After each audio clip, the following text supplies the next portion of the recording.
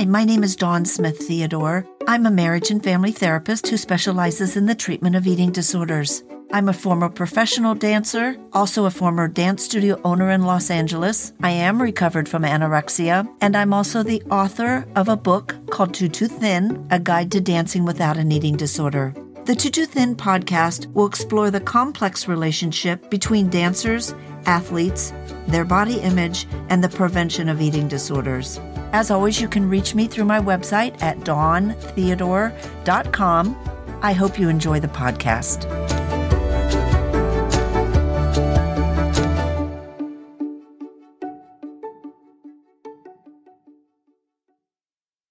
Thank you for listening to the Too Thin podcast.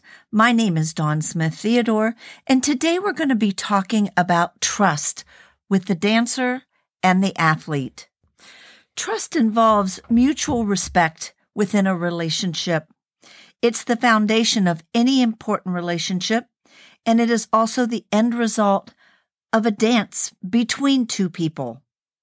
There are many different ways to think about trust when we're thinking about trust with a dancer or an athlete. You have to trust in yourself. You have to trust in your body. You have to trust in others. And you have to trust in your own decisions. And so we're going to be talking about each one of those and what happens if the trust fails in those relationships and how we can work to build trust. Let's first talk about trust within ourselves. The trust within ourselves is performing with a trusting mindset. And if we're unable to do that, problems will arise from that, such as second-guessing our decisions or overanalyzing our technique, taking too long to make a decision, avoid taking risks, the fear of making mistakes, or dwelling on past mistakes. So some important thoughts about this are to think about the fact that we learn from our mistakes. It is how we are taught. If we don't make mistakes, we're never going to learn. We also have to begin to trust ourselves by trusting the training that we've put into either dance or our athletic sport. So if you're working with a team, there are 4 levels of trust. The team must trust the coach, or in the case of dancers, they must trust their teacher or their choreographer. And the coach must trust the team, or the teacher or choreographer must trust the dancers. And the team must trust each other, or the dance company must trust each other.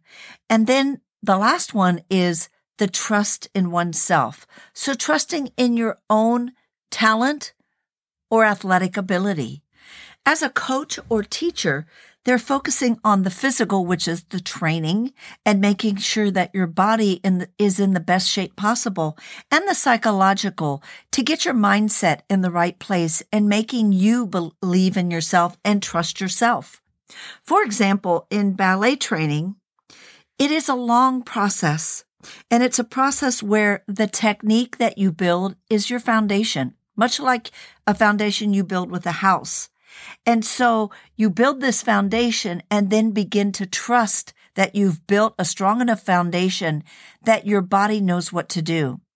After you've built that strong foundation, you have to begin to trust yourself under pressure, whether that's in an audition or it's in class where someone is watching you, or it's at a performance or an athletic meet. You also have to have a clear vision of what your future is, what you are working towards. What do you want for your own future? And be clear about your role and responsibilities and who you're accountable to. You have to begin to build confidence in yourself, and you will do that as you see yourself perform better and better. And then also openly have communication with either the teacher, the choreographer, or the coach about what is expected, when is it expected, and having reciprocity in the communication between the two of you. The opposite of trust is fear. And what people look for in trust is consistency in the relationships, whether it's with yourself, teacher, coach, dance partner, team members, or other dancers. And if there is no trust, then there's the possibility that trust has been violated in some way. There could be some type of abuse that's been internalized, and it doesn't have to be physical. It can be emotional from a family member, coach, teacher, or someone that somebody has trusted. As a dancer or an athlete, if you don't trust yourself or you don't trust others, then you begin to make rules. And you develop these rules, which could include an eating disorder or exercise, but it's rules that make you feel safe and that are consistent. One thing that I always say to clients is that food is consistent. If you go to get a hamburger, it tastes like a hamburger. If you go to have spaghetti, you know what spaghetti tastes like. And that's not what you get with relationships. People are not consistent. And so it's finding a way to have consistency within your life as a dancer and an athlete, and learning how to surround yourself with individuals, whether it's friends, family, coaches, teachers, who also are consistent in their delivery. That's so important in order for you as a dancer and athlete to begin to develop your confidence. Trust in your body that it will naturally react without trying to control the movements. You need to trust your talent and your training, that foundation that we talked about earlier. Your body is your instrument, and you need to take care of it in any way possible, making sure that it gets everything that it needs and that you trust it just like you would any other instrument, whether it was a clarinet or a flute. You trust your body in the same way. You've trained it and you've worked hard, so trust it. Lastly, I really want you to think about yourself and the decisions that you make. Trust your decisions. Use your internal compass to trust yourself in the decisions that you make as a dancer and as an athlete. Thank you for listening to Too Too Thin. I hope that you enjoyed the podcast.